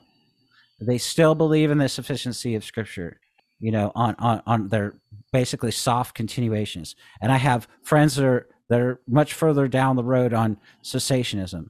I love both of them, and we're still Christians. We're still Christians. I believe the Bible. Last time I checked, I'm the author of a book on the authority of Scripture, which one of the leading proponents in the last 100 years, John Frame, written massive volumes of books. He said that Dave Jenkins has written a fine book on the authority of Scripture. I take the authority of Scripture extremely seriously. It is not something to be trifled with at all. That's why I wrote that book. That's why I've committed my life to preaching and teaching and standing on the Word alone. But what these guys do isn't that. It's not standing on the Word at all. It's all standing on what I think and what I feel, and calling somebody a heretic and using terms that have no meaning, that has no meaning. It's not the meaning of the word. Words have meaning. If they don't have meaning and they can be used any way that we want, especially when it comes to theology, then it's no wonder why people get so confused. And everybody goes and amen, amen, amen. In fact, I don't want to, if you want to add anything here, but just to prove this point, I just want to say that, he takes pot shots. If you think that this is mind blowing your mind, he, in the middle of one of his streams that Don and I watched, he's going on and on and on about, he's got quite a bit of rhetoric in this film. It's a Signorelli, right? Signorelli, yeah. So in the middle, just to prove this point, because I've already used a lot of evidence here, Okay. But even in one of the episodes that we watched, they did talking about the film. Cingarelli is talking, and he's taking pot shots rather than engaging in a discussion in a biblical and respectful way. So he's going on and on for a long time, and then he's talking about free speech, and then somebody comes into the chat and they say something against deliverance ministry, and what we're about to see and hear is how these guys respond. But the ironic thing is, for both Don and I, is that he's talking about the First Amendment, the ability to have free speech. Now we have free speech. That means in America we can say what we want, but that doesn't mean that we can say whatever we want without being held responsible or having somebody respond to us. We have the right to say what we want, but the other person has the right to respond to what we're saying, is what I'm saying. Right. And instead of it's ironic to me that in the midst of this chat about this movie, he's talking about the First Amendment, and then he shuts people down. He tells them, the moderator of the chat, to remove that person because they're going against deliverance ministry. So I'll play that clip, and then Don, you can add whatever you would like. Okay. Free speech under the guise of AI technology did it. This is a fact. And I'm telling you, one of the biggest threats to the body of Christ is going to be AI that they program with bias against free speech. And you're seeing it right here. I can't even post on my own Facebook a picture of the movie poster from this film without their technology. And I'm saying this in air quotes, their technology. It says, we use the same rules around the world for everyone. Yeah, you're right. You eliminate free speech for everybody. So that's fair. It's fair if we don't let anybody have religious freedom. And it's the reason why we established the United States, religious freedom and free speech, the First Amendment. Isn't it the reason why we have it? And so here's the thing. Somebody block that person in the chat that's speaking out against deliverance ministry. See, the devil's coming out right now. When you unmask the devil, I feel the fuego right now. Let me just tell you. When people are like, well, I don't know if it's the devil. Let me tell you, there's only two teams. You're either team Jesus or you're team devil. There are 10 virgins, 5 unwise and 5 that were wise. Jesus said you're either a son of disobedience or you're a son of God.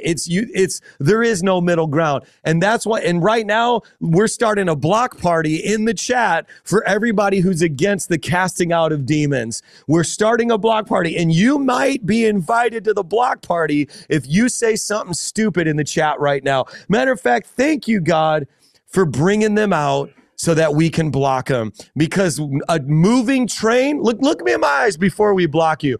A moving train doesn't stop for barking dogs.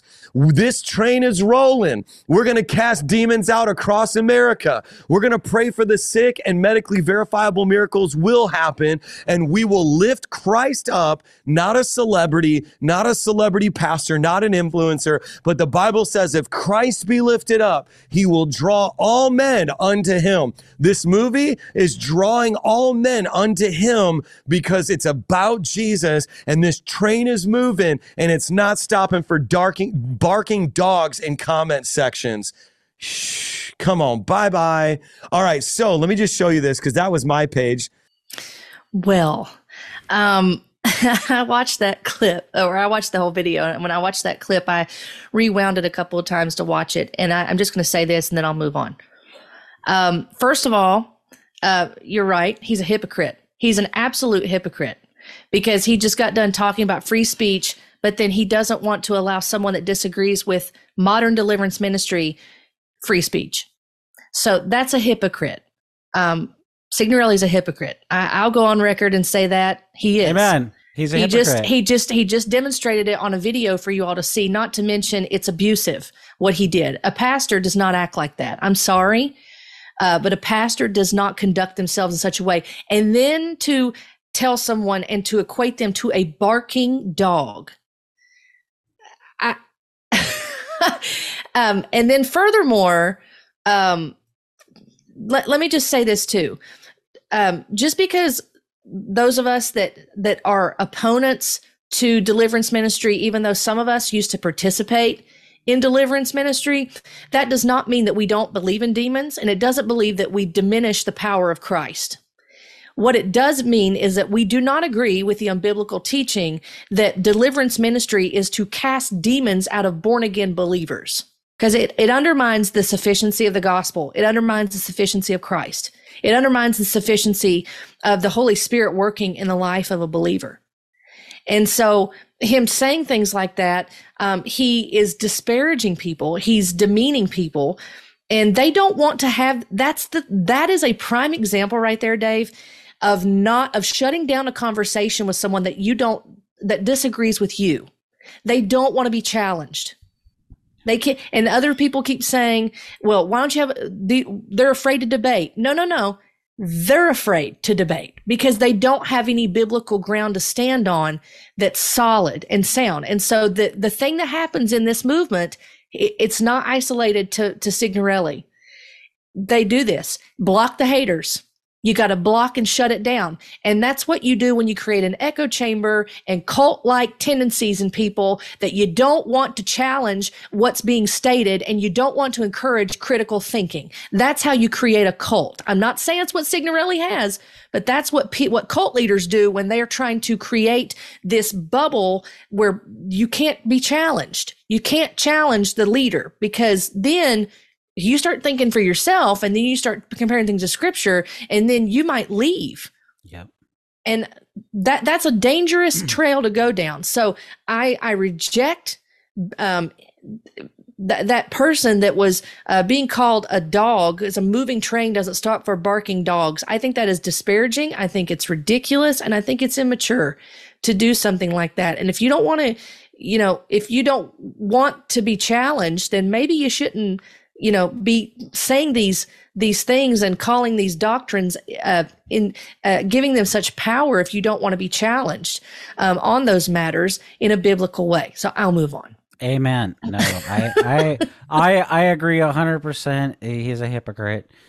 Just saying that to be clear, and that I agree with you. And anybody that you should never shut down. No pastor should ever shut down anybody like that. And it's a chat. And that's not the only time that we've seen that. So anyways, they talk about, the gospel. They use this word a couple of times, as we've mentioned, but there's no clear presentation in the film or in Signorelli's teaching. So let's take a look at that now. You have to be completely surrendered. You can only belong to one kingdom, the kingdom of darkness or the kingdom of light. You cannot serve two masters. You'll love the one and you'll hate the other. And so surrenderedness happens like Romans chapter 10 verse 9 that says, confess with your mouth, believe in your heart that he's the Savior, and you will be saved. But confession is the first step, not the final. What I actually see is Jesus demanding every idol be broken. Jesus demanding anything you have in reservation, give me 100%. I'm not asking you if you listen to worship songs and read your Bible. I'm asking you, will you surrender everything for once and for all? Jesus didn't say struggle with your sin. He said things like, if you can't stop sinning with your hand, cut it off so that your whole body can actually get to heaven. Jesus said a statement that extreme to help us understand that we are not to play with sin. We are to abandon it and walk the other direction. That is called repentance. And many of you have become good at confessing, but you've never repented. Why do you think we have so many pastors that are falling in the faith? Because we got good at church, we got good at confession, but we never repented. Because in order to step in, you might have to give up some pills that are hiding in your purse right now. You might give up some weed. You might give up some heroin. You might have to give up something. I'm giving you some time to determine if you really want to come into the kingdom or if you just want to be a Christian by title. There is a difference between 99% and 100%. 99% surrender is 100% disobedience. The Bible says, for without faith, it's impossible to please God. And so it's not about increasing your understanding. It's about increasing your submission. I'm talking to even ministers and pastors. Your heart has grown cold. Come on, you've become a professional Christian. You've forgotten your first love. I want to get your heart burning hot for Him. I want you to return to your first love. Will you break through doubt? Will you break through fear? Will you break through unbelief? I said, will you break through tonight? If you say, Pastor Mike, I want to give everything to the Lamb. I want to surrender everything. Would you just lift your hands with me right now? Wow. Hallelujah! Hallelujah! I want everybody to say this with me right now. Say, Heavenly Father, forgive me of my sins. I thank you for the cross where I was forgiven. Wash me with your blood. I surrender all. Every thought, every memory, all trauma. I will follow you all my days. Jesus' name. Now somebody shout amen. So we wanted to share that. That's in the film. 46 minutes in to this film, Signorelli says things that you heard just now. So he says you have to be completely surrendered. You can only belong to one kingdom. And he quotes Romans 10:9 and 10 for surrendering. He says Jesus demands every idol be broken. And he asks, will you surrender once and for all? He says we are to abandon sin, and that people that have become good at confessing but not at repenting. He said some people are going to have to give up some things in their pockets and their purses. And he reiterates this statement at the end in the simulcast that I watched in the theater. He says 99% surrender is 100% disobedience. And he gets people to repeat a prayer with him to forgive them of their sins, not explaining to them what sin is. And these were clips this was clipped and edited by his team, not us. So this was all the montage that he created in that. And he leads people into thanking Jesus for the cross and for the blood of Jesus, focusing on surrendering. In the simulcast, they talk about the suicides being canceled, that someone is canceling their own plan to do such a thing. And they focus on deliverance after that, and many deciding to give their lives to Jesus Christ. And in the simulcast, I'm telling you all this because I want you to ask yourself this question. Did you just hear a clear presentation of the gospel? No. Because I didn't. And you know, as someone who was part of the movement like this, one of the painful things I had to come to terms with leaving is I had to ask myself, could I present the gospel according to what Scripture says? And I couldn't do it. And that's a problem. Because telling someone 99% surrender is 100% disobedience, and you're going to have to lay something on the altar basically to prove that you're surrendering. I mean, that's all well and good, but that's works-based. That's leading to a works-based gospel, a works-based salvation. And you're going to be let down in something like that, because it's not going to be based on the sufficiency of what Christ did on the cross. You're always going to be measuring yourself up to yourself, essentially, to what you couldn't do. And that's works based. That's no different than what the Judaizers were really doing in Galatians, that they were telling the Jews, you don't need this gospel. You know, you need to circumcise yourself, and you need to do all these other steps. And then you follow the law of Moses, and then you will be good enough to be, you'll be saved. And Paul had to come back and correct that and say, that's another gospel. That's not what Christ saved you from. Who's bewitched you that you believed such things? You need to go back. This is law that these people are telling you. The law doesn't save you. The law is a mirror to show you your need for Christ. So what he's presenting here is not the gospel. Again, reiterating this full surrender. Will you fully surrender? Will you do this? Will you say yes to God? Will you accept him? Let me just say this. We don't make Christ Lord and Savior. He already is. Lord and Savior. Amen. So the matter is, are you going to repent and believe and put your trust that he has fulfilled and satisfied the wrath of God on your behalf for your sin, which is rebellion against God, because you and I both, we're lawbreakers. Apart from Christ, the wrath of God abides. Scripture says the wrath of God abides on those who do not trust in Christ. That they're sons of disobedience. Ephesians 2 talks about those that follow the prince of the power of the air. That again that's a whole other thing to talk about deliverance. Those who follow the prince of the power of the air, those are sons of disobedience. Children of God who have been delivered by Christ are not sons of disobedience. They follow Christ, not perfectly, because they know in this world there's still the presence of sin that we have to contend with, but we have not been left ill-equipped. So, I know this sounds harsh, but he didn't present the gospel. This is not the gospel. Would you accept that what Christ did on the cross? Will you be washed by his blood? I mean, he's using words that sound right, but this isn't the gospel. You need to ask yourself, where is the gospel presented in this? Do I have a clear understanding of the gospel? That's my concern, is that I left the theater and I was very extremely discouraged and grieved, because I thought I didn't hear a presentation of the gospel. This is not clear. There are people leaving confused and deceived because of what was just said. There's no explanation of sin. There's no explanation of rebelling against God. There's no talk of the wrath of God, why salvation is needed. That's all in Scripture, guys. It's all laid out in the plan of salvation as to why we need Christ. So those were my thoughts on that. I didn't know if you had anything to add, Dave. No, those are really good thoughts. So just one other additional thought is, notice how he used the word repentance.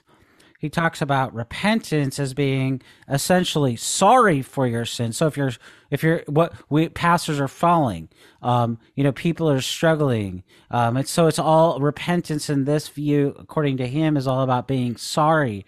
But repentance in the Bible, and it's not even just about changing your mind, which he says, with all due fairness, repentance is not just being sorry or changing your mind. Repentance is being sorry, leading to a change of life, because you're turning away from your sin and to a person and to the work of Christ.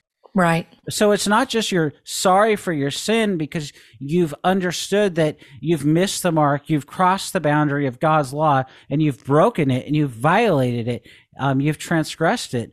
But then you're turning away by you've seen the horror of your sin, and now you've turned away from it, and then not just turned away from it with the help of the Spirit, but you've turned to Jesus as revealed in the Word of God. And he never talks about that second and that third aspect of repentance. And so what he's advocating is what we call false repentance. He's preaching, in other words, a false gospel. And I just want to say something else as well. I said I'm a preacher, after all. As a preacher, as somebody who has preached the Word of God, he is not preaching the Word. He quotes Bible verses, Romans 10:9. He says, confess, which Paul says, confess to your mouth and believe in your heart, and you'll be saved. Okay, but he talks about submission. The word submission there is never used in Romans 10. In Romans 10:9-17, you will never see the language of submission. What you see is confess with your mouth and believe in your heart. And we know that God does that work, that Jonah 2:9 says that salvation is of the Lord. And yes, we need to make that decision. Yes, we need to call, as you said, yes, we need to call people to repent and believe. Absolutely, 100%. I'm not saying anything otherwise. But we do not submit to Christ as Lord. He is Lord. Period. Yeah. Period. That makes it about my will and my decision, not God's initiative. God is the one who, in salvation, took the initiative on our behalf to pay the penalty that we deserve. We deserve. And Romans 5 tells us that at the right time, Christ died for the ungodly. And just to touch on this point about sin, Every time in Romans 3:23 and 6:23, when Paul talks about all of sin and fallen short of the glory, do you know what he does? He talks about Christ. Where is that in that video? Where's the talk about sin and real repentance? And then where's the real talk, like Paul would say, about the person and work of Christ? There's no gospel here. There's no hope here. And people, it's all about stirring up people's emotions. And like we've talked about, but we've said a lot about that. Let's get to the heart of this matter. This whole movie is based on the premise of what biblical revival is, and what it is not. They're claiming that this is a move of God. So let's talk about that. Is this a move of God? Is God actually being honored? Is God actually using this movement? Now, there's a lot to say about this particular conversation. Space prohibits, time prohibits us from going into everything. So I'm just going to focus mostly on church history. Throughout the history of the church, we have seen a great deal of revivals or awakenings, and both terms are used by historians and theologians. It's important, though, to define what we mean. And we need to say that not everything that Christians have called revival is revival in the sense of the term. The term revival and awakening properly refer to the work of the Holy Spirit that cannot be coerced or brought about by emotional manipulation. They cannot be scheduled. You cannot say, hey, I'm going to have revival at that time, and that is revival. True revivals are the sovereign work of God, and he chooses when and how they occur. Now, let's talk about some examples of awakenings or revival. As the gospel spread both east and west to Asia, to Africa, and to the Americas. In our history in North America, if you live in America here or on this continent of North America, we've witnessed several awakenings. The most famous of which is the First Great Awakening, which happened, if you don't know, in the 1730s and 1740s. That awakening began in 1734 under the preaching of Jonathan Edwards, who is considered the greatest theologian that America has ever produced. That revival began in Northampton, Massachusetts. It spread to towns and throughout the New England area. This awakening was spurred on in other colonies by preachers such as the Presbyterian Gilbert Tennant, the Pietist Theodorus Phrygian. Moravian missionaries had an impact on that awakening through their most famous convert, John Wesley, and through the impact they had on itinerant preacher, George Whitefield. George Whitefield preached on both sides of the Atlantic. He traveled from England to Georgia. Keep in mind, this was on ship before there was planes in 1738. But it was his return to America in 1740 that had a lasting impact. And Whitefield traveled from city to city. He was not preaching in churches. He was preaching out in fields to large crowds. And even Benjamin Franklin, a signer of the Declaration of Independence, he claimed that the positive effects of Whitefield's preaching was obvious in the towns that Whitefield visited. So what we see, though, is there was even another revival in the 1840s, this so-called Second Great Awakening, led by, as Don mentioned earlier, Charles Finney. But his theology was very different from that of Edwards, whose theology was very reformed, following the Reformers and the Puritans. The theology that Edwards and Whitefield were preaching was Reformed theology. But Finney was an unabashed Pelagian, meaning that he denied original sin. He denied the substitutionary death of Christ in our place and for our sin, what we call substitutionary atonement. He denied justification by faith alone in Christ alone. That is where we're legally declared forgiven by God. He also invented several manipulative revivalist techniques that continue to be used in revival in many churches today, such as the altar call. But in contrast to this, Edwards wrote down in his works about what revival is. He took on the tricky task of sorting what place he called the religious affections, as he called them, in the Christian life. And in his works, the works of Jonathan Edwards, point 2, 121, he says, there are false affections and there are true. A man's having much affection don't prove that he has any true religion, but if he has no affection, it proves that he has no religion. And so what Edwards is working out here is he's processing in his own words, as he often did, the revival in 1730s and 1740s, this period of awakening of people's hearts when many people claim their hearts have been profoundly stirred by God. Edward's beloved wife, Sarah, had fallen into this sort of a rapture, feeling herself remarkably close to the Lord. And true spirituality was not expressive and swept up, but modest and buttoned down. And this discussion on spiritual ecstasies became a referendum on the revival itself. Now, Edwards, in this work, The Religious Affection, he lists 12 negative or inconclusive signs of conversion, including strong emotions, interesting, bodily reactions, and an outbreak of religious conversation, 12 positive signs that show that the Spirit has truly regenerated the heart unto faith in Christ. Well, in his fourth positive sign, Edwards zeroes in on the way that affections, in his own words, in 2.266, he says, arise from the mind's being enlightened rightly in spirituality to understand or apprehend divine things, meaning that they understand the gospel. They understand, the death and the burial and the resurrection of Christ. In other words, what he's talking about is thinking about salvation and the God who commissioned and initiated it and fans the spiritual flame inside of us through the Spirit into a flame that is grounded in a grand vision of God. Edwards is saying leads to a great way of living. In point 298, he says, he that truly sees the divine, the transcendent, the supreme glory of those things which are divine, does, as it were, know their divinity intuitively. He not only argues that they are divine, but he sees that they are divine. He sees that in them wherein divinity chiefly consists, for in this glory does mainly consist the true notion of divinity. God is God and distinguished from all other beings and exalted above them, chiefly by his divine beauty, which is infinitely diverse from all other beauty. They therefore that see the stamp of this glory in divine things, they see divinity in them, they see God in them, and so to be divine.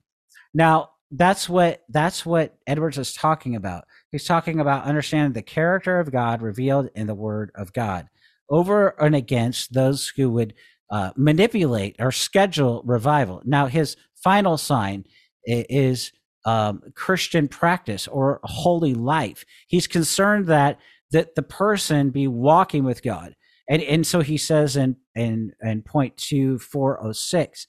The chief of all the signs of grace is both as an evidence of the sincerity of professors unto others and also to their own conscience. And so he's concerned that the person is, by the grace of God and with the help of the Holy Spirit, walking in obedience. They're pursuing holiness. They're pursuing service to God. They're actually walking out this walk in obedience and consistent service and perseverance of faith. So over and against this idea of that we've been talking today about heightened emotion, this overemphasis on emotionalism. And this is something that Edwards was deeply concerned about in his day. It's something that we're seeing happen today, where people will schedule a revival or they'll make this type of presentation, and it'll be all about me and mine and my temptation. And we have to ask, is that what revival is? Well, true revival isn't based on that. True revival, as we see in like Nehemiah 9, the people heard the word in Nehemiah 8 from Ezra, and they turned to the Lord. They didn't just say, hey, this is, what's being taught to me is I don't agree with it because I don't like it. It doesn't make me feel good. Instead, what they were taught was the law of God, and they were pointed to the word, and they were taught the word, and they returned to the Lord, and they responded to the Lord, and from that teaching, with actual repentance, actual sorrow, actual change of life, and they returned to the Lord, as Joel 2:12 says, with their whole hearts, not just part of their hearts. And we have to ask, as you said earlier, about what are the signs. Should we be so fascinated? Oh, the Lord moved. The Lord did this. Is that what the Lord wants? And what are the marks of it? Is there a holiness of life marked by a genuine change of life, a genuine contrition, a genuine confession, a genuine turning away from our sin into Jesus? Well, if there's no marks of obedience and a desire for holiness, a desire to serve the Lord, a desire to worship and honor God, then that's not real revival. It's just not. And that Edwards was very concerned about this because he was a pastor. And so he was concerned that the individual be walking in humility, humility before the Lord. And so what we see in this movie, just to summarize, and there's so much to say, I really have summarized so much. What my point is that when we see revival in church history, what we see is people actually being sorry for their sin, turning away from it, turning to Christ. Why? Through the preaching of the Word of God. That is, when the Word of God is central in our churches, God could bring revival. He could awaken people's eyes, but he can't bring revival. Revival will not happen where Christ is not honored, where the gospel is not preached, where Christ himself is not presented in the gospel to people. That's where you have a false gospel. And that's what we see in the Domino revival. We see a false gospel. We see a false gospel preached in this movement. And as we've talked about, there's no mention of the sufficiency of Christ. Christ is not sufficient. If Christ is not sufficient, if we have to give our legal rights to Christ, then Christ is not sufficient to save us. He's not sufficient to convert us. He's not sufficient to justify us. He's not sufficient enough to adopt us. He's not. That is sadly what they have to, the main issue here. If Christ is not sufficient, then you have no gospel. But the truth is, in the Word of God, we have been given the gospel. Praise the Lord. And that gospel is the righteousness of God unto those who believe. And it's not even about whether I believe. We don't just believe to believe. We believe because God has opened our eyes. You see this even in Luke 24 on the road to Emmaus. In fact, here's something controversial, and it's in the text.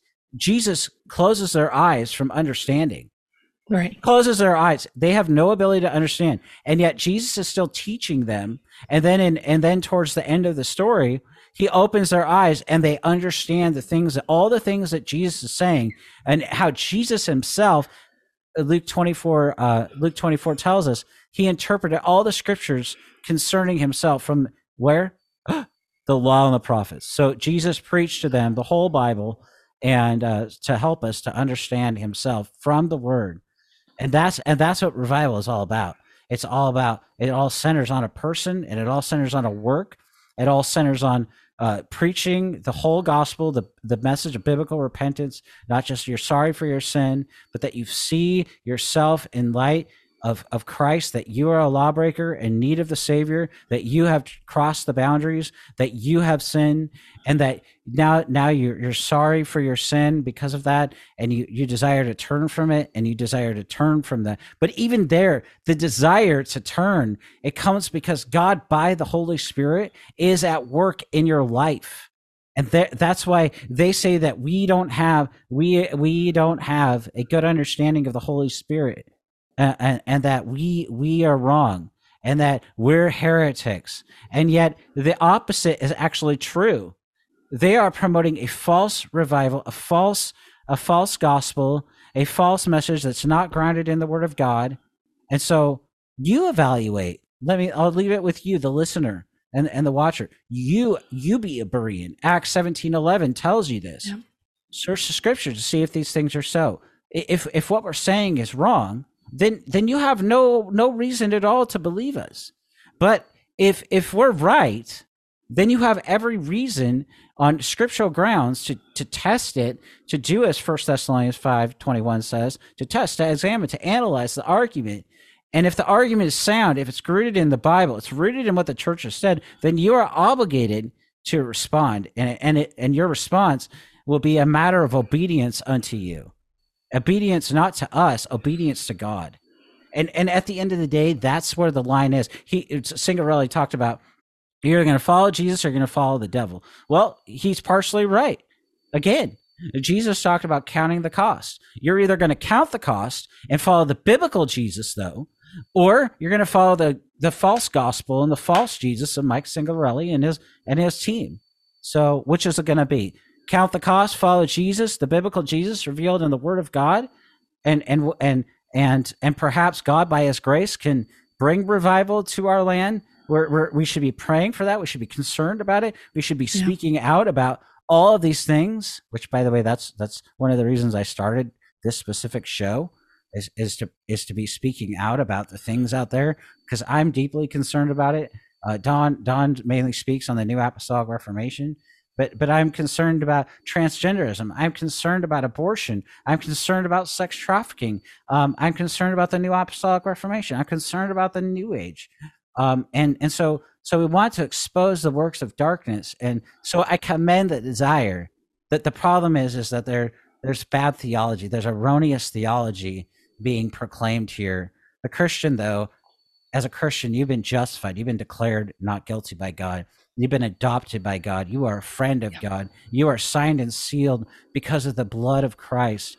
You have every hope and reason for hope, not because Mike Signorelli said it, but because the Lord, and not because Dave Jenkins said it, not because Don Hill said it, not because anybody else that comes on the show says it. You have hope because of the person and work of Christ revealed in the Word of God. And so our hope, our confidence is not in a man. It is not in a movement. As Mike would say, he's right. But where he gets it wrong is he preaches a false gospel. They're preaching a false gospel. And you as a Christian need to come out from that. You need to come out from that, because this movie, if it doesn't show you even more, they're preaching a false gospel. And friends, we're going to talk about this here soon. Maybe not in December, but here soon. We're taking shots. Don and I are taking shots. We're starting to get called out by even their own leaders. And let me just say something. That doesn't bother me at all. Right. But because we're not attacking them, we're dealing with their substance. We're dealing with the substance of their teaching, of what they say, and behind what they're saying is all these presuppositions. Don't be biblically ignorant. Open your Bible. There is a Bible. You can read it. You can read it on Bible Gateway. You can read it at Blue Letter Bible. You can, I'm sure, any church that you would go to, they'll be glad to give you a Bible. You know, you can find it on esv.com or .org and the ESV Bible app. I mean, you can find the Word of God. You can read the Word of God, and you need to get in the Word of God. You don't have to be biblically illiterate. You can read the Bible. You can study the Bible. We have so many resources at Servants of Grace to help you to that end. So I'll kick it back to you, Dawn. I know I said a lot there, and I got on a little bit of preacher mode. Sorry about that, everybody. But what do you think, Dawn? No, I appreciate you sharing all the things you did about the history, just the general overview of the history of revival. And I think it's really important that people understand that there is a difference. Just because someone claims revival doesn't mean that it's true revival. There can be what's called revivalism that's going on, that you're working it up and you're manufacturing it. And so I would just encourage those that have listened, and thank you for taking time to listen, because I know that we did a longer episode today, but we both felt like this was an important topic to cover. You need to be looking at this and evaluating it for yourself, and not just taking our word for it, or the opposite side of their word for it. You need to go and say, what does Scripture have to say about this? And to understand that revival is not marked by manifestations, by signs and wonders. I mean, even in Edward's time, that he had similar concerns about the manifestations and things, that true revival in the hearts of men and women is marked by the pure gospel of Jesus Christ. And it's what he has done. There is nothing that you can do to work up the revival to happen. It happens because God permits it in his sovereignty to bring you to life and to turn your heart back to him, and to be brought from spiritual death to spiritual life, in true salvation that takes place. So, and I would encourage you to, for those that are pushing back on those, the demon slayers and others, you're not a barking dog. You're not a barking dog. And saying such things to people, it's designed to try to shut you down and to try to get you to where you won't question. And scripture tells you that you are to test the spirits, that you are instructed in scripture to make sure that what you're being taught is lining up with the word of God, because at the end of the day, we want to honor God in his word. And when the word is being twisted and it's being misrepresented and it's being presented in a way that is not honoring God, then that matters. Context matters. True doctrine matters. This movement in the New Apostolic Reformation, it matters, because it's twisting things. It's twisting worship. It's twisting the word. It's twisting our understanding of authority, of power. It's twisting our understanding of God's sovereignty. Satan is being made to be sovereign in this movement, and I will stand on that. And we must come back to the truth of the word of God, because it matters. So we both appreciate you taking again time to listen today, and we hope that this has been helpful and edifying. I hope and challenging to you to go back to scripture and to test all things. So, well, yeah, we just, like Don just said, we just want to say thank you for sticking with us. We know it's a long episode. We put a lot of work, as we said at the outset, into it. Hours and hours and hours again. And I know this is a long episode, but we're really aiming to help you. We're aiming to warn you about these men, about this movement, and we're going to keep speaking up. It matters. The truth matters. God's word matters. The sufficiency of Christ matters. The work of the church matters. And so we're committed to that end and to equipping you to be able to continue to stand on the authority of the word. So thank you for joining us as always, Don, and thank you for your work on this as well. And until next time, guys, God bless you. Thank you for listening to this episode of Contending for the Word. If you enjoyed this episode, please subscribe to the show and rate us wherever you listen to podcasts. Be sure to also like, subscribe, and follow Servants of Grace on Facebook, Instagram, or X. We appreciate your support.